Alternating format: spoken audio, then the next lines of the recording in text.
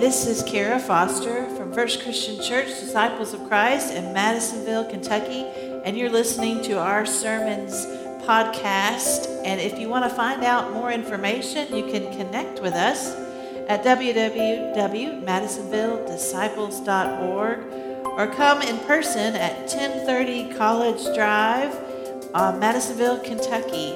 Subscribe and enjoy these podcasts. We are a blessed and fortunate church, aren't we? Thank you, youth, for sharing your gifts today. Today's parable is a challenging one. It's known as the parable of the 10 bridesmaids. It's a story about being ready.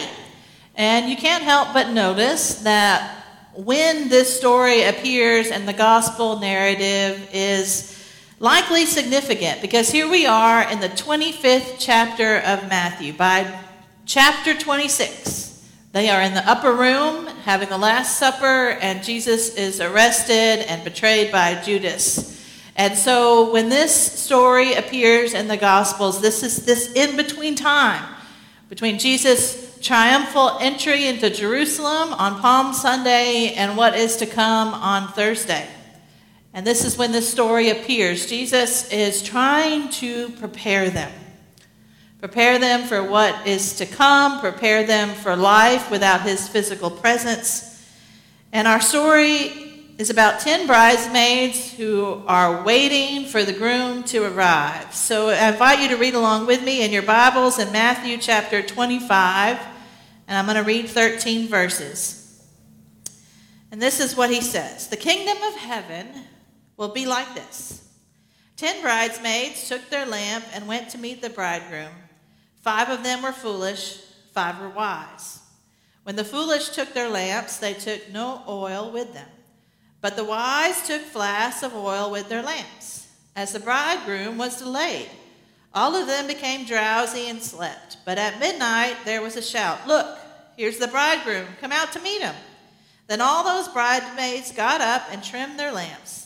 The foolish said to the wise, "Give us some of your oil, for the lamps are going out." But the wise replied, "No, there will not be enough for you and for us. You had better go to the dealers and buy some for yourselves." And while they went to buy it, the bridegroom came, and those who were ready went with him into the wedding banquet, and the door was shut. Later, the other bridesmaids came also, saying, "Lord, Lord, open to us." But he replied, "Truly, I tell you, I don't know you. Keep awake, therefore, for you know neither the day nor the hour."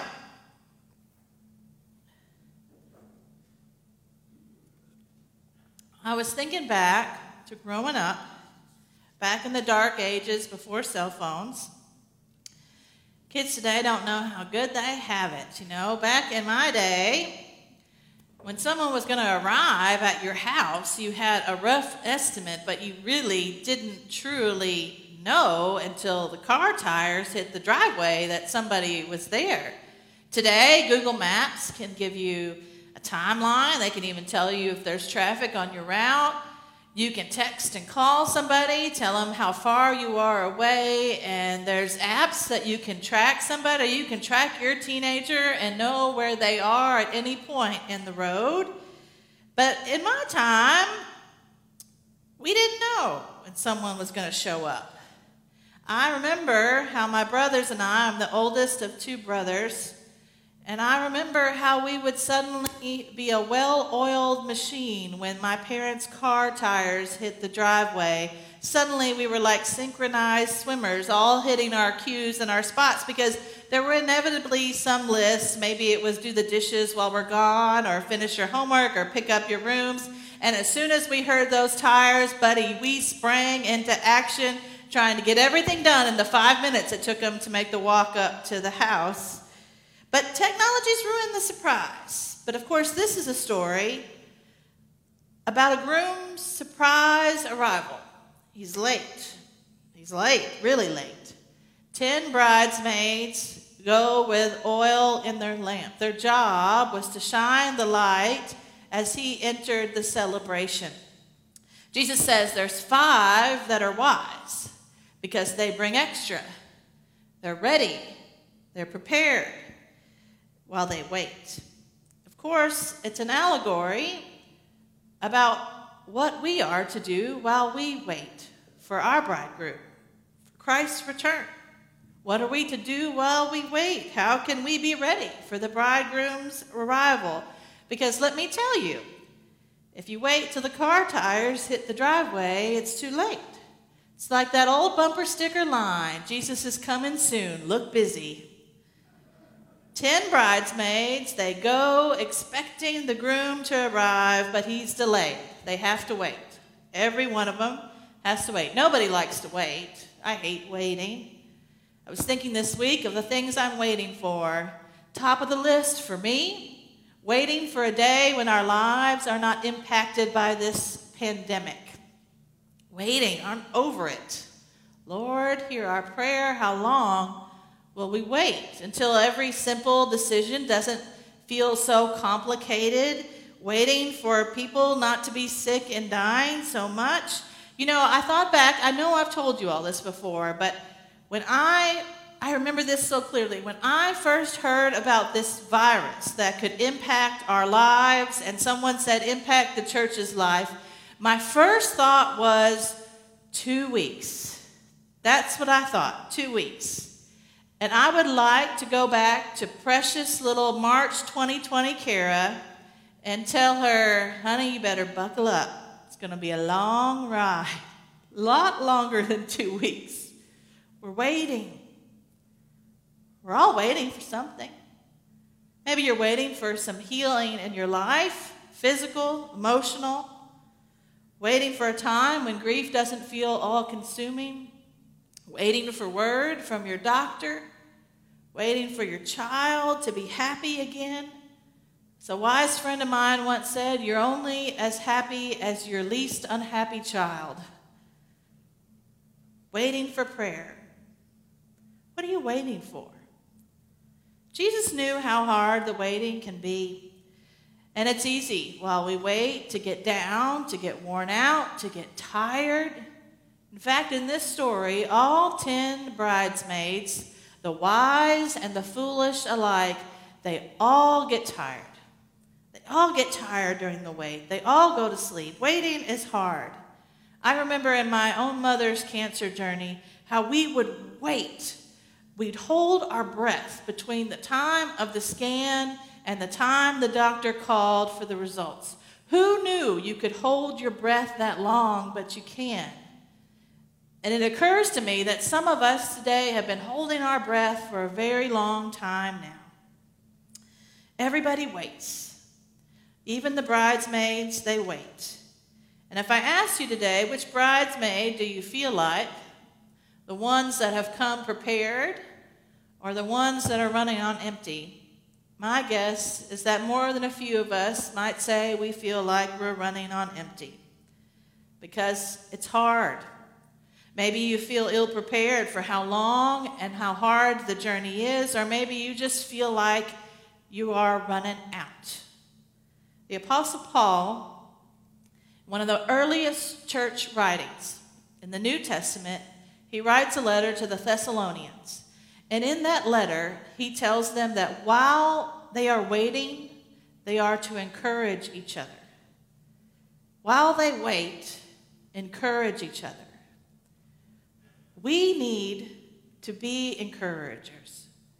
We are not meant to go this road alone. It is the gift of coming together as church to be the body of Christ, of being a part of a church family, that we can encourage one another in the journey while we wait. Be someone who encourages. If all 10 of the bridesmaids come to the party, have to wait, and all 10 of them get tired from the journey of waiting, the one thing that makes some of them wise and some of them foolish is that the wise ones were prepared for the wait. They brought extra reserves. My guess is that the other 5 probably thought they got more time. Hey, they've been waiting so long already. We've got more time. I'll go get more oil tomorrow or the day after that or the day after that. I'll get to it. And then they are surprised when the groom shows up. Life has a way of teasing us all into thinking we have more time than we do. That broken relationship with our family member, I'll fix it one day, make it right. To deepen and grow in my faith, it's on my to-do list. I'll get to church. Yeah, I'll make it a priority. I will. Spend more time with kids, parents, siblings. Yeah, we always think we have more time. And there's an urgency to the gospel message in so many different ways. And other stories too. Jesus tells a story about a farmer who has a bounty crop year. And what does he say? He fills up his barns and he says, I'm going to tear down these barns and I'm going to build even bigger barns to store all my things. And Jesus says, you fool, because your life could be demanded of you this night. And then whose crops will they be?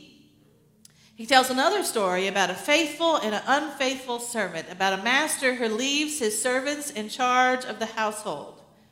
And the unfaithful servant, well, he just puts his feet up and he enjoys himself while the master is away. He takes it easy. And Jesus says the faithful servant is the one who's found at work when the master arrives. In all of these stories, and including ours today, there's an urgency to be ready, to be prepared, to keep your lamps lit and burning.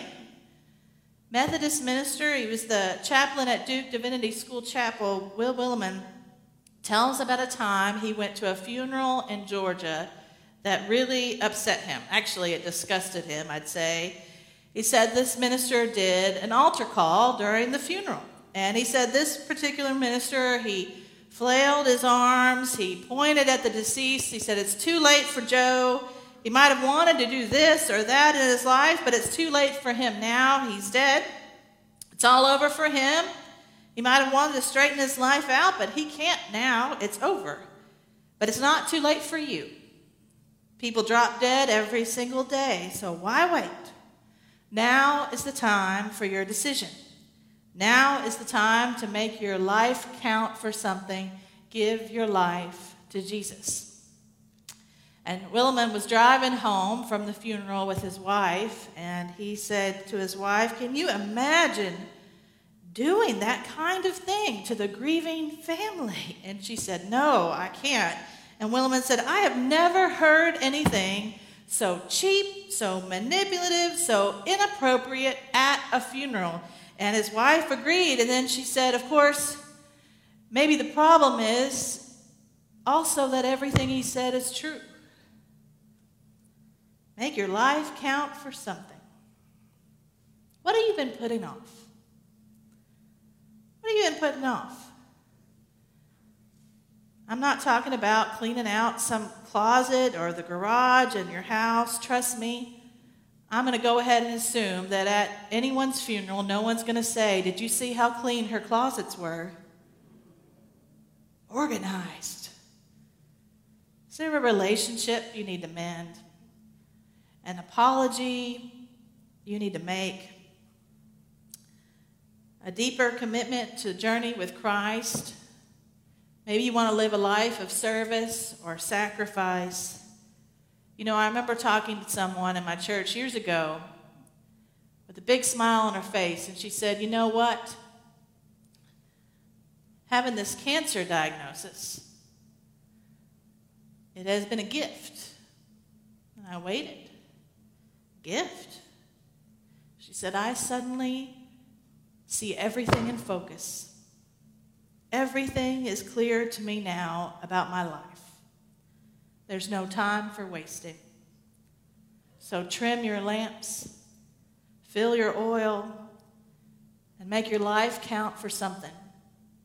And if you actually don't know where to begin with that, if you need a little reminder, then just keep reading past our story today in your Bible, the 25th chapter of Matthew. It's there.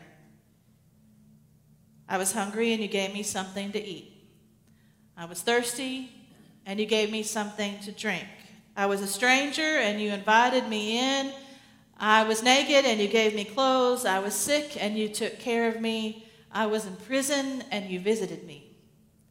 Whatever you do to the least of these who are members of my family, you do to me.